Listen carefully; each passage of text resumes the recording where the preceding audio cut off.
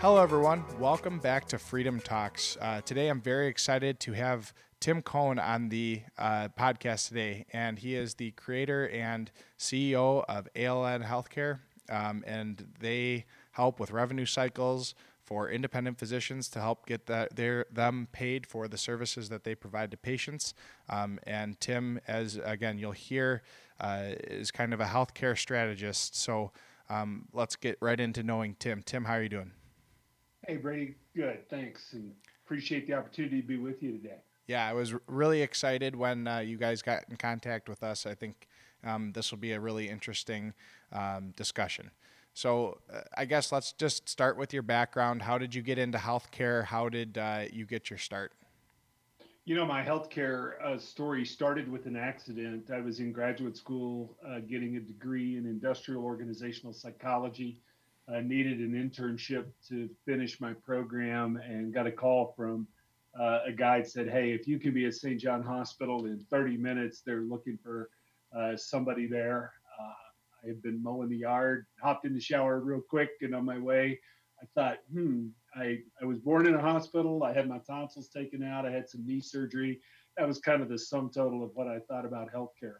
And that was the beginning. And it's proven to be just a completely and totally fascinating industry for me here 30 something years later. So that's kind of an interesting point. You know, most people that is their relationship with healthcare in terms of they need services, so they seek out the services they need, and they don't really see what's going on behind. And then I think, especially in the past 10, 20 years, there's been rising healthcare costs, and I think the public in general, I don't think they know the nuts and bolts of maybe what's behind those rising costs, and what are the processes going on behind the reason it's going up for them, and why maybe it's more expensive than it was for before, or why insurance deductibles are increasing and things like that. Um, Right. so uh, when I was doing some research on you, I came across a talk you gave at Disrupt HR on employee rights versus healthcare costs, and that's something I think a lot of people have healthcare provided by their employer, and you talked about kind of the responsibility HR has with protecting patient or employee rights and their healthcare costs Yeah. that is passed on to them compared to what the industry is facing. So could you kind of explain kind of how you got invited to that, and what that talk really was for kind of to the layman's people, non-HR people? Yeah, it was fascinating. These are some friends of mine that ran this conference. And first of all, it was a hoot because there were a whole bunch of speakers that gave 5 minute talks and didn't even control your own slides. So you had to really stay on schedule. Furthermore, it was held in a brew pub, and the audience was not only partaking of the product, but they were encouraged to interact with the speaker, kind of like the British Parliament. So there was lots of hooting and hollering and yelling. So it was a ton of fun. Um, you know, in that talk, it's funny. I probably would have majored in economics if my little school had had a major. So I'm kind of a armchair economist, and if you're in healthcare, you work in this very weird petri dish. I mean, try to explain healthcare economics, reimbursement, industry structure to somebody outside the industry, and they will swear you are pulling their leg because they're like, it couldn't be as convoluted and backwards as you make it sound. So we've got this kind of unique thing. So I was just trying to talk to this group of HR folks about this interesting idea. As you mentioned, of the 320 million people in the United States, just over half are covered through they or their families employer provided health insurance, and it's a really interesting and somewhat unique to America kind of twist that goes back to a period of time when employers wanted to give health insurance in lieu of salary increases to the unions that they were negotiating with. Little did they know that they were signing up for this thing that would grow a whole lot faster than inflation. And so um, in one regard, and I'm unabashedly a market oriented guy. I trust a million decisions in the market over one decision out of a central decision maker. Um, but so I'm a fan, but it does create this really interesting and unusual relationship that the employer gets sandwiched in between their employee and their employee's healthcare, which is for for many of us, it isn't that big of a deal. You know, we got some bumps and lumps, but for a small percentage of the population that has one or more chronic diseases, their whole life is kind of defined by their healthcare and their health status. And so the employer kind of finds themselves in the middle of this. Now you sort of look over the last dozen years or so, and because of the price of healthcare, and because of some things that we've done with narrow networks, with growing deductibles, with various kinds of bundle payments and pre-authorization, um, the insurance company, who is really been engaged by the employer, so to the employee, the insurance company is kind of an extension of their employer, is even more in the middle of this. And the financial sharing between the employer and the employee is a debate that business owners face every year when they get their renewal. You know, how much of this increase can we absorb? How much do we have to pass on to the employees? So it is this bizarrely complex relationship with all these parties. And from a, you know, we were talking to human resource executives at the time, and you know, here they are putting these programs together, negotiating the rates with the payers, but also advocating for the best interest of their company and advocating for the best interest of the individual employer. So it puts HR professionals in this really bizarre place because of all the complications that we talked about.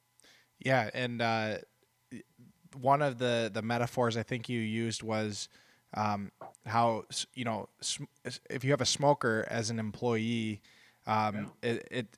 it's almost not worth it to employ that person because of all the extra healthcare costs.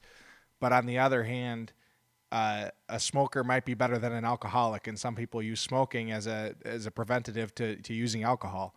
So what's worse? And, yeah, and again, that's just a great example of, because the employer is involved in the financial flow around healthcare, you start getting into decisions like that normally the employer would not be party to, but now they are a party. It's like, wait a second, uh, you know, our rates are going up in part because we've got a handful of people that have chronic diseases, some of which they may have inherited, some of which may be the result of lifestyle decisions. Where do we get to weigh into that? And where do we get to stop? And depending on your position on employer rights versus employee rights, civil liberties versus, you know, I mean, you can argue about this thing nine ways from Sunday because of complexity. And that's just like one example of, Yep. you know, welcome to healthcare. It's bizarre. So with all that background knowledge, now did you give that talk before or after you started ALN? After Okay. I think that was a few years ago. ALN, we've been going now. My partner and I started ALN. Um, gosh, we're at 21 years now. Wow. So So what was kind of the impetus to start ALN, and where did you, I mean, obviously you saw a market for it. So what was kind of the inspiration to starting that company? you know, we were a classic example of the finding from Babson College several years ago, where they had done one of the largest entrepreneurial surveys, and one of the questions was, you know, what was the essence of your idea and your business model? And while we love to celebrate Elon Musk and Steve Jobs and Bill Gates and, you know, the people that you know, create new molecules and ideas, the vast majority of businesses get started in America around the fairly simple idea: surely we can do better than that. And you know, it may not be as fascinating as some of the other stories, but we looked at, we had come out of the world of large company consulting. We both worked for Anderson Consulting before it became Accenture. And we're really intrigued by the smaller end of the spectrum. I, with a background in healthcare, somewhere along the way, had figured out I knew how to talk to doctors. And even though spent a lot of time consulting with hospitals. They would always send me over to talk to the doctors because, like, somehow you know how to talk to them. And so Tim, my partner's name is Tim as well, came from a technology background. So when we looked at this space of medical billing at the time, it was a really small fractured industry, ton of mom and pop players, and almost no technology. And so here you are processing transactions. Now, granted, a medical claim is more complicated than an ATM transaction in terms of the rules and the data and the players, as you referenced. We just really didn't have a lot of technology in this space at all. And so we knew that it was just a matter of time. So we stepped into the space um, with Tim's background from a technology standpoint and mine from a healthcare and physician practice And so, just to give our listeners just a very easy kind of description of the main mission of ALN and what service you're providing, and ultimately what service that you said, hey, we can do this better. What standpoint. is that? Well, let me give you the mission, which sounds lofty, and then I'll tell you what we do, which sounds mundane, but they do connect.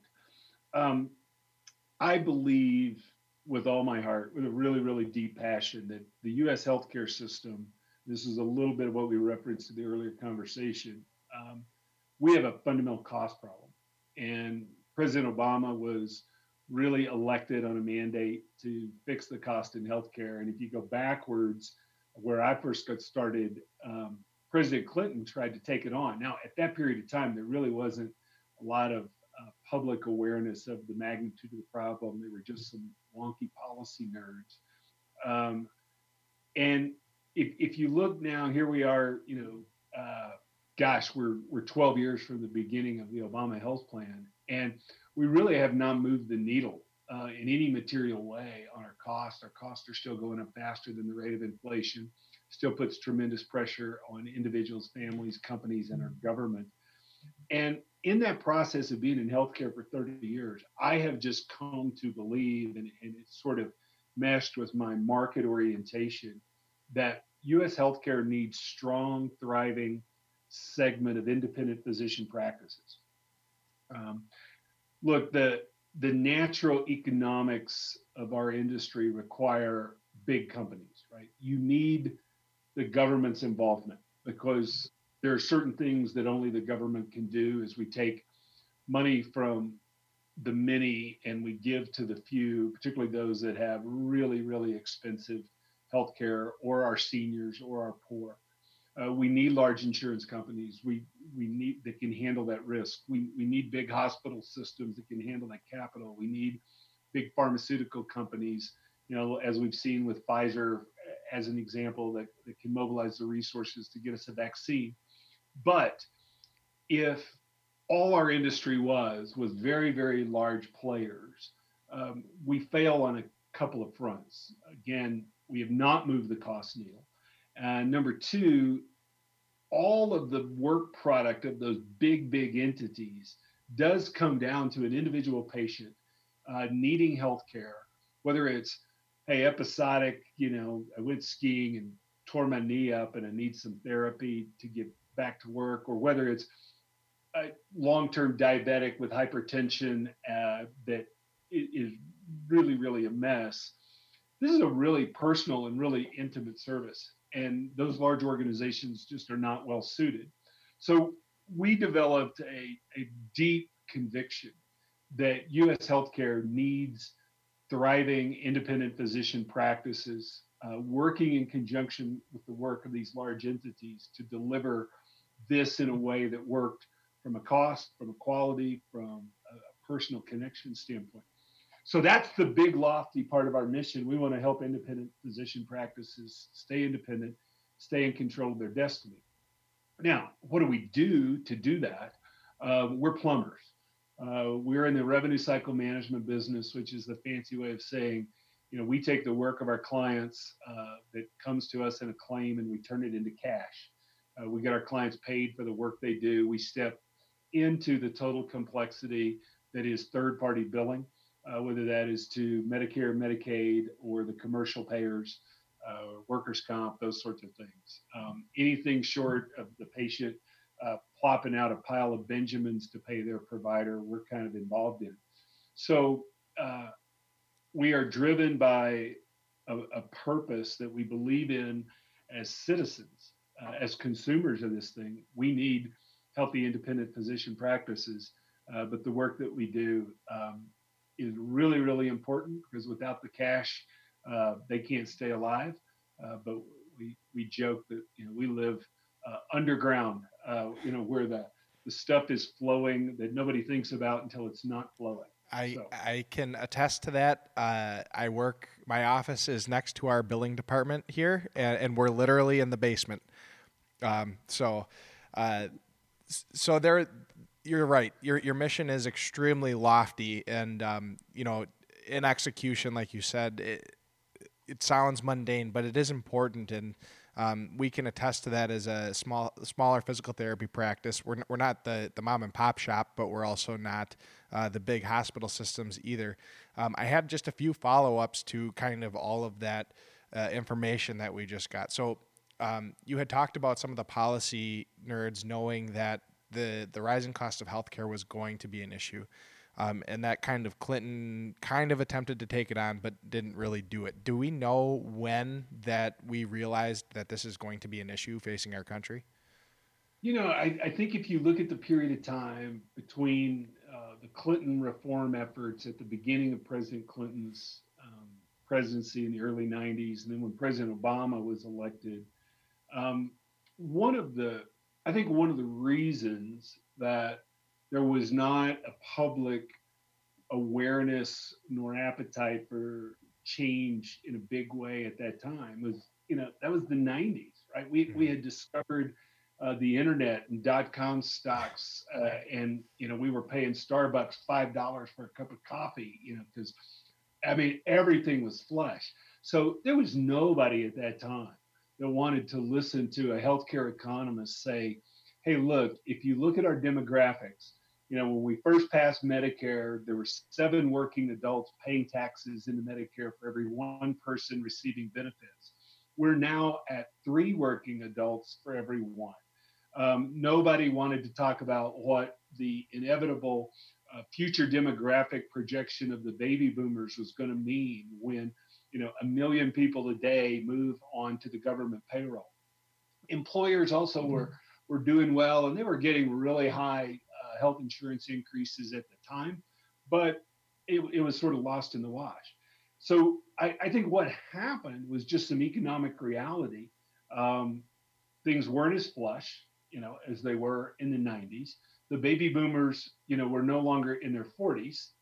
They were knocking on the door and starting, to move to retirement and move from contributing to the tax base to taking from the tax base. And I think some of it was just simply math. So by the time President Obama was elected, um, the average Joe that couldn't tell you, what's a payer, what's a provider. I just know, hey, the part that I have to pay for my health insurance is going up. The copay that I pay is going up. The deductible that I pay is going up. If I'm on meds and I go to CVS, that's going up, or that med's denied. They didn't need a healthcare economist. They could look at their pay stub. Yeah. And so there had just been a groundswell, people saying we got to try to do something. Now, my personal position, I think that, first of all, the data is pretty clear. We haven't moved the needle. Yep. Costs slowed down for a period of time, and I think victory was declared prematurely, but it really was the recession of 2008, not a real revision to healthcare. We're starting to make some progress now, but interestingly enough, I think it has more to do with market innovations, with um, people in their local market, whether they are employers who are getting more active in their spend, whether it's providers, whether it's health plans. I think have rushed strongly into Medicare Advantage, where they're taking risks that says, hey, if we can beat the average, we get to pocket that. We'll partner with our providers. So we're seeing again a million little points of light where we're starting to make some progress that I think I will bet on far more than some policy answer coming down from Washington. And I don't care which party's in charge. I'll bet on the market to innovate faster than the government to find the magic beans. And like you said, you're gonna try to at least be part of that solution, and are being part of that solution with ALN. Um, so um, we obviously physical therapy. We try to take our independent position and try to create our little niche in the market and do some things that try to make us stand out to patients and things like that. And like you had mentioned before with the HR people, where they're trying to do their best for their employees while also doing good for the company. Independent practices are doing the same thing with their patients. They're providing the best possible care for their patients while also doing the best job possible to create a good business and keep afloat and be successful and be part of a growing economy. So how do you, I mean, you guys are obviously going to these independent practices and saying, hey, we can help you create a better revenue cycle, grow your business, things like that.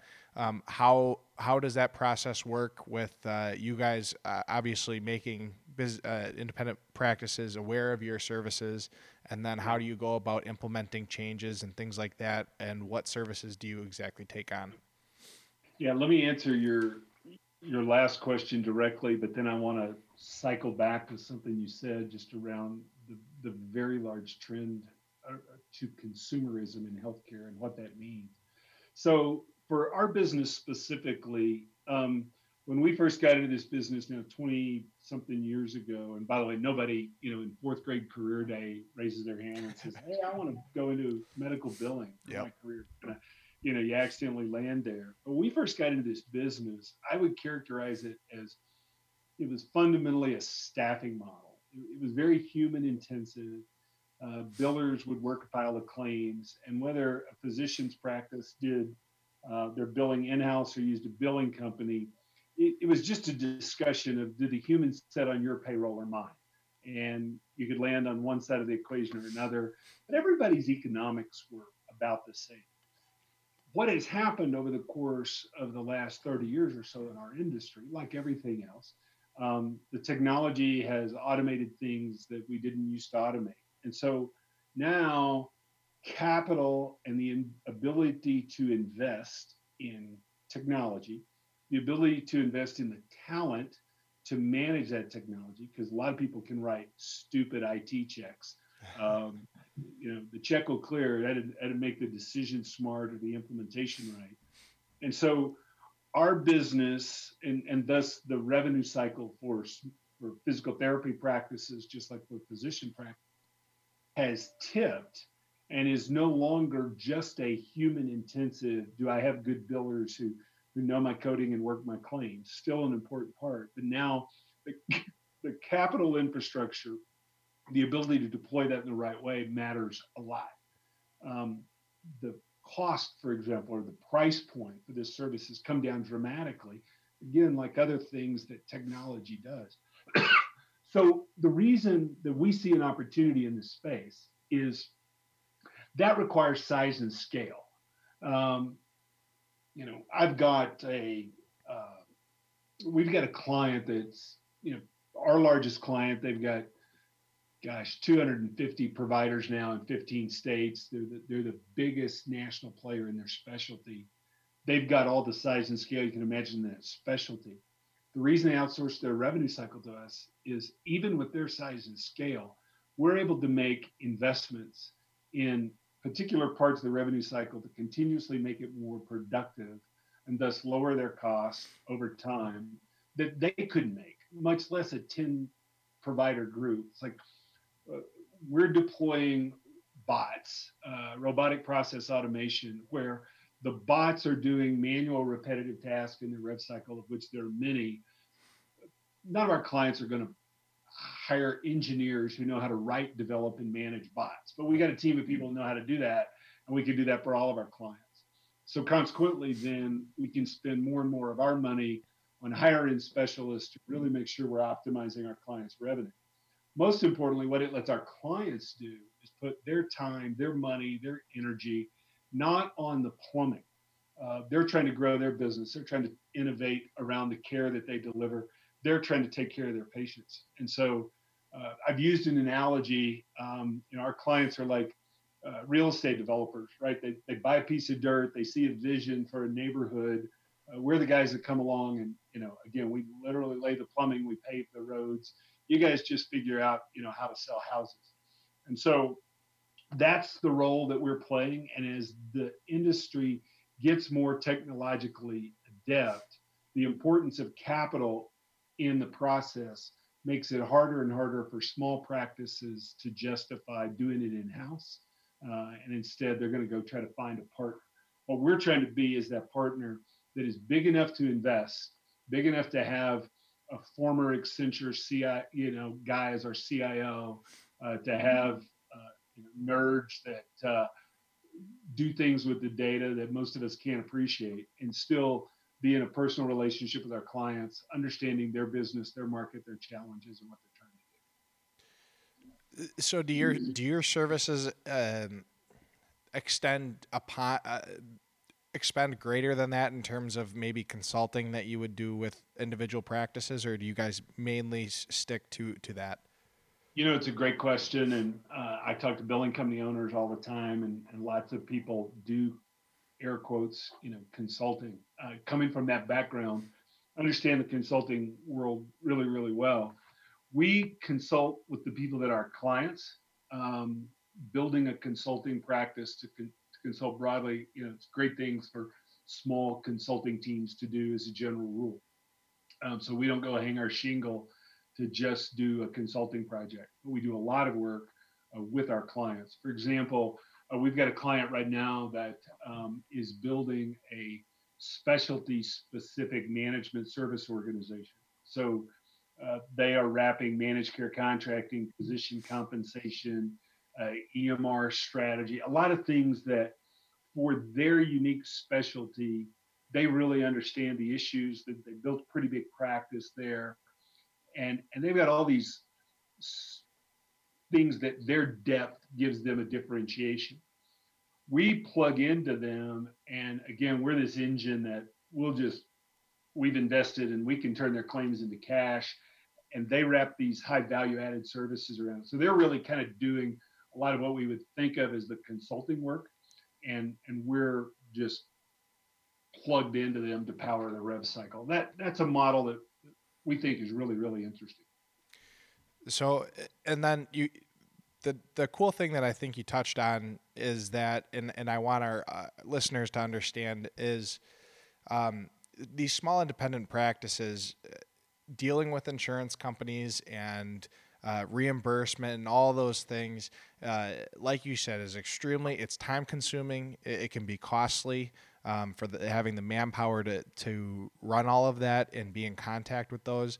And then also negotiating rates and things like that is also an issue that we face. And there was just another Medicare cut that was passed, and that affects pretty much everybody in terms of the reimbursement rates we get for different services. That might be specific for physical therapy. But do you feel that kind of if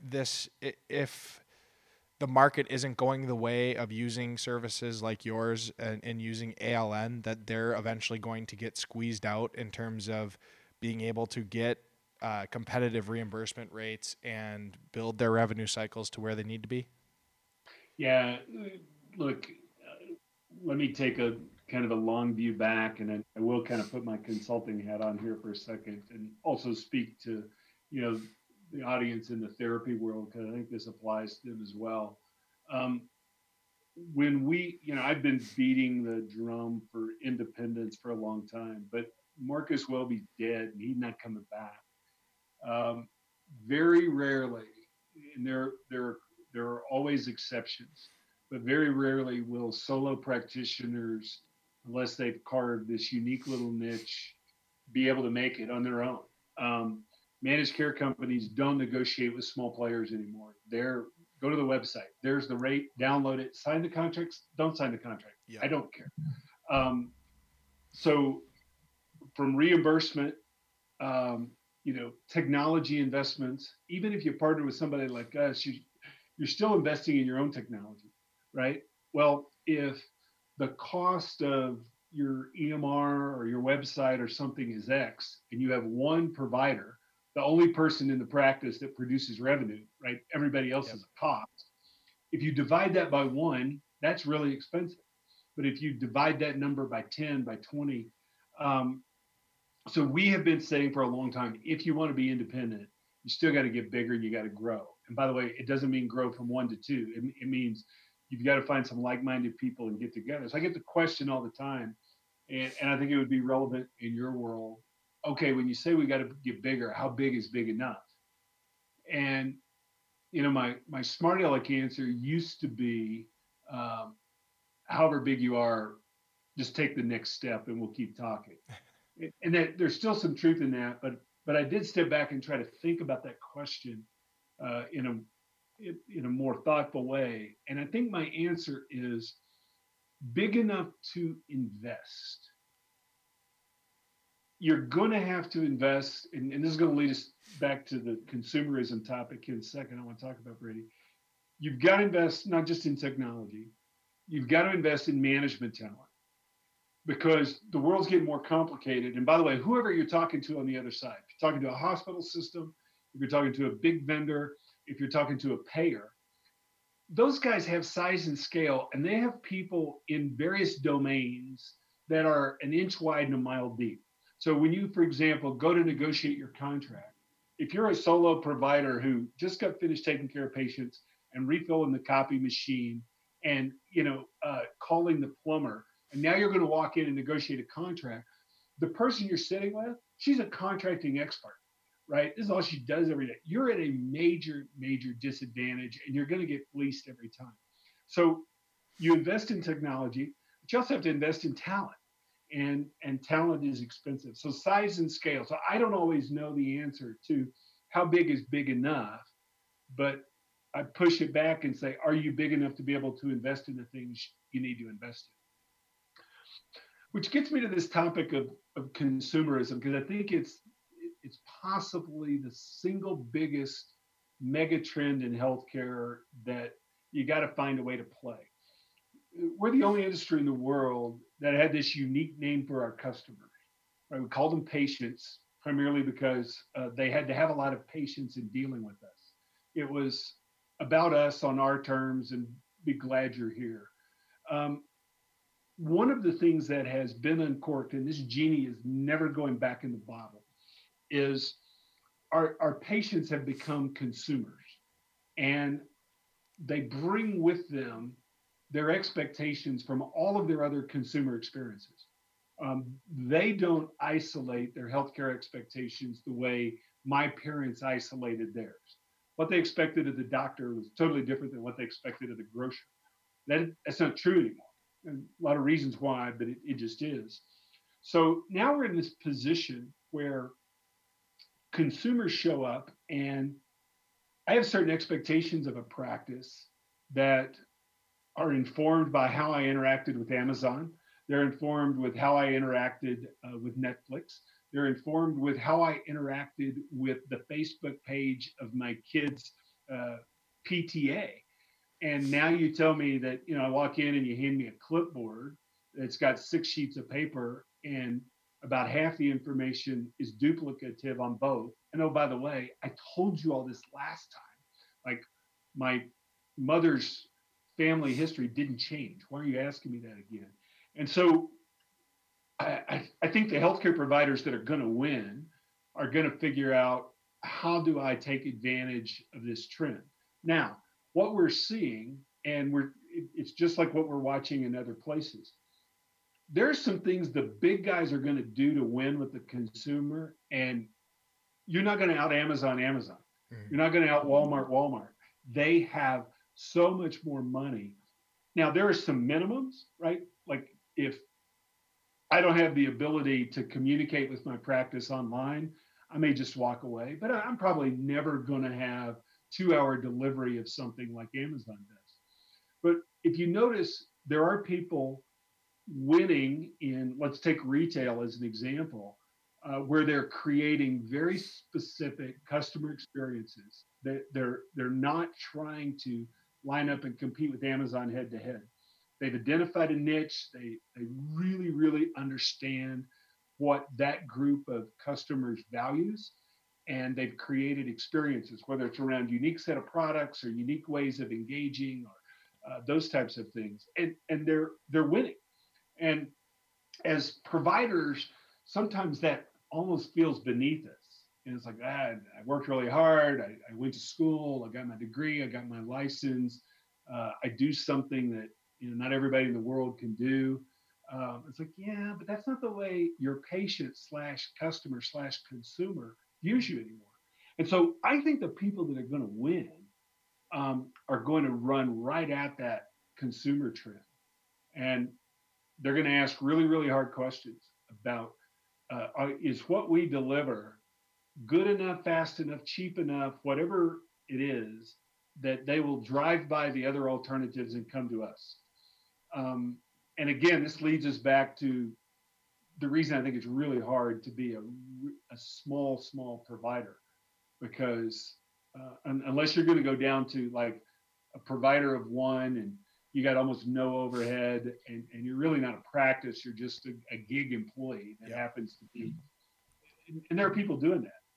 Anyway, that's one of my soapboxes for providers is this consumerism is real, and if you don't think about it the way they think about it, you're going to get lost.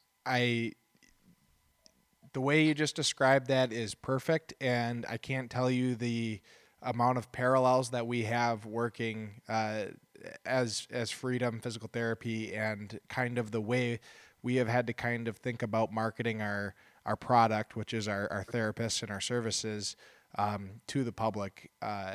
Talked to the owner of Freedom, Mike Karaginas, and when he started, he was like, physician relationships was the number one thing that you had to have. You had to have a constant referral source to be a successful PT practice. And if you didn't have that, you were going under.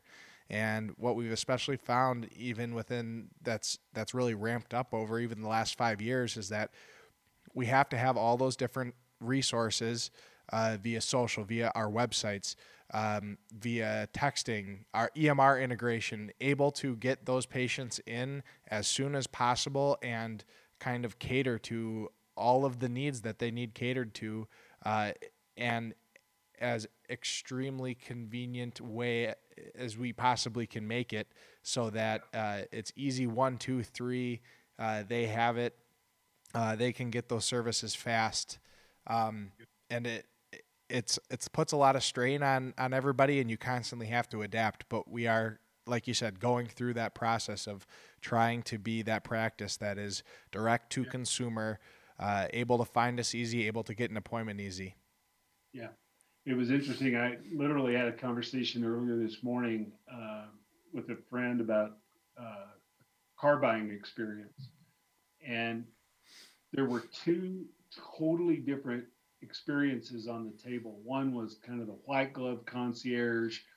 Tell me what you want. I'll bring the car to you. I'll do everything. The other was a really convenient, great experience, but it was, this car is going to be $1,500 less than you can find anywhere else. And here are some things that we did that might be a little bit inconvenient that have allowed us to take some cost out. The interesting lesson on that is both of them saw a weakness in the classic dealer model.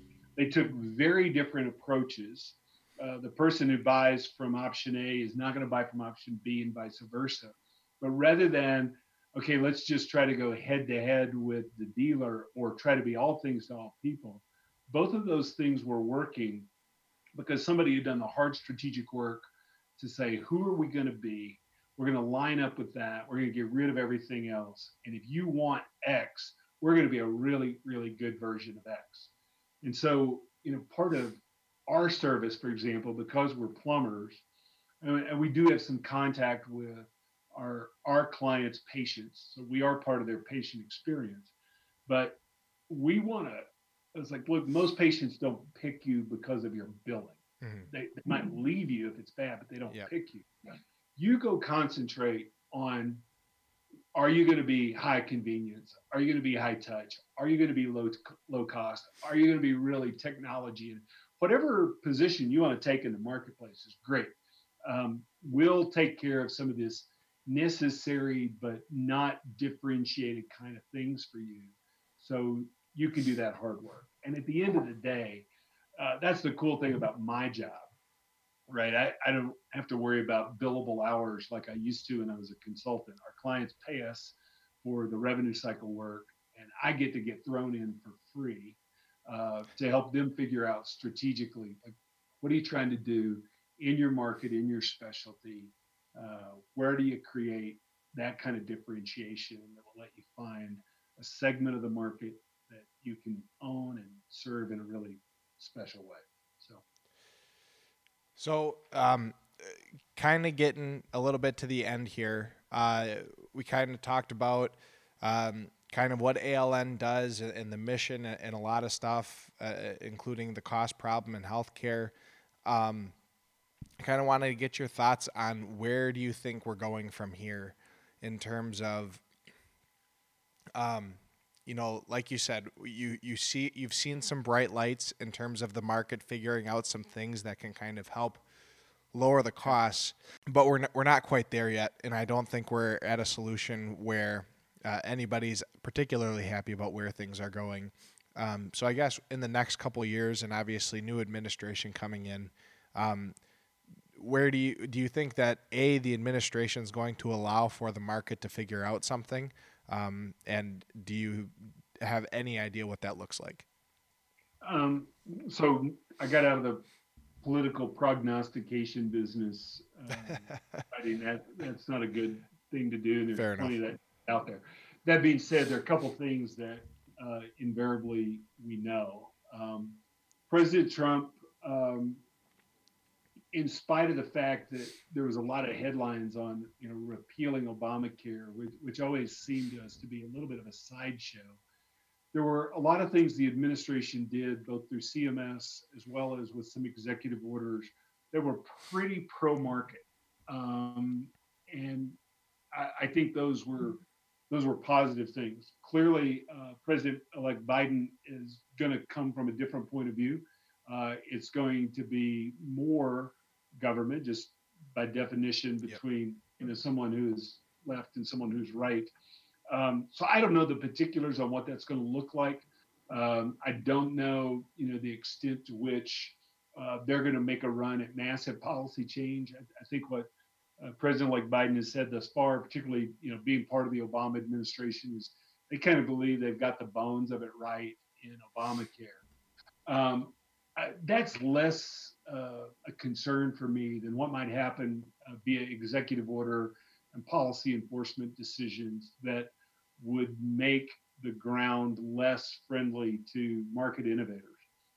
So we'll see how that goes. Um, but when I go back to my crystal ball again, Brady, I'm going to continue to encourage our clients, while you keep an eye on Washington. Um, don't let it consume too much of your attention. Um, I've said now for several years, maybe it's because I grew up in Arkansas early on, so these guys have always had a fond spot in my heart. I believe the single most threatening organization in healthcare to most of the established incumbents is Walmart. Um, and it's not just what they're doing specifically, which is fascinating, but they really represent at an extreme level. But I think what's growing is employers are saying, okay, we tried to outsource this to the insurance companies, thinking that they were going to fix all this for us. We counted on policy reform coming out of Obamacare. Our numbers haven't changed. They're starting to get far more activist and look at healthcare the way they look at the rest of their supply chain and go, wait a second, we don't buy anything the way we bought it 30 years ago. Why are we going to do the same with healthcare? So I think as this broad trend of consumerism we talked about, which has the average individual and family activated, paying attention, looking for alternatives. At the same time, I think we've got the employers that do represent, again, about 55% of all the lives in the United States active. So I believe we're still going to see tremendous innovation coming from large employers. I think we're going to see the consumer trend drive a lot. We're going to continue to see tech players that show up in our industry, and they're coming simply because they're so big. The only way they can continue to hit their growth targets is, hey, here's a sixth of the economy we haven't touched yet. No, by the way, kind of looks like a dumpster fire. Surely we can do better than that. So they're going to come bring some things. And so I think it's going to be a time of incredible innovation. And that means there will be winners and losers. And there will be a lot of incumbents that will wake up one day and find somebody spotted their share of the market, built a better mousetrap, and took over. So it's either going to be a really, really scary time or a really, really exciting time to be in healthcare in the next 10 years. Yeah, I was going to say, what do you think about that and what that would mean for independent practices that you deal with, and obviously that we are as a company? I will close our conversation with how I view that group. We talk to some small providers that really have a fairly defeatist attitude. They see that the rules are legitimately tilted against them, that there's so many advantages to the big incumbents, and they kind of shrug. And my advice to somebody is like, look, if you're in that position, go take a job somewhere. Go find somebody who will give you a safe haven, give you a salary, give you, you might not like it, but you'll be okay. That's not who we want to work with. But there are some that are there, and I don't begrudge it. The folks that we want to work with understand that, yeah, we're pushing uphill in certain places, but they're at the plate with the bat in their hand, and they're going to take a cut. And they may go down swinging, but they're going to take their turn at the plate. And so we've seen some tremendous successes. It's attracting outside capital. It's allowing people to consolidate and get bigger. There are people that are doing really interesting stuff. And I think if you're an independent provider, you probably start by looking yourself in the mirror really hard. And it's like, do I want to sign up for the hand-to-hand combat? Because it's not going to get any easier, right? Somebody said it's like a video game. You fight like crazy to survive, only to get to the next level, and the monsters are bigger, right? And so you got to decide, like, am I ready? Is this important enough to me to drive, to innovate, to change, or should I just, be a great provider, take care of my patients, and take a paycheck from somebody else and let them worry about it? I think that's kind of the first question. Well, Tim, I can't tell you how much of a pleasure it's been talking with you. The best part about doing a lot of these interviews and having these conversations are talking to people that are very passionate about what they do and about the businesses that they're in and what they can do to help. And it was a fun conversation. I hope you had fun as well. Likewise, I did. I just want to say thanks to you guys as a guy that has done my part to keep the orthopedic surgeons in business. I think with 10 orthopedic surgeries now, I spent a lot of time with therapists who have helped me recover and get better and stronger. So thanks for all the work you guys are doing as well. Thank you very much.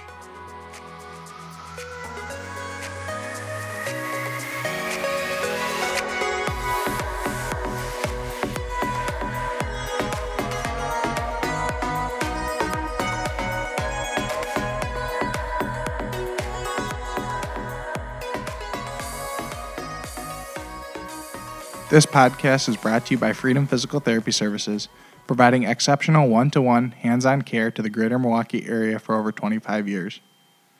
Our physical and occupational therapists prepare custom plans for your condition to relieve pain and improve performance. Allow us to help you enjoy more freedom at freedompt.com.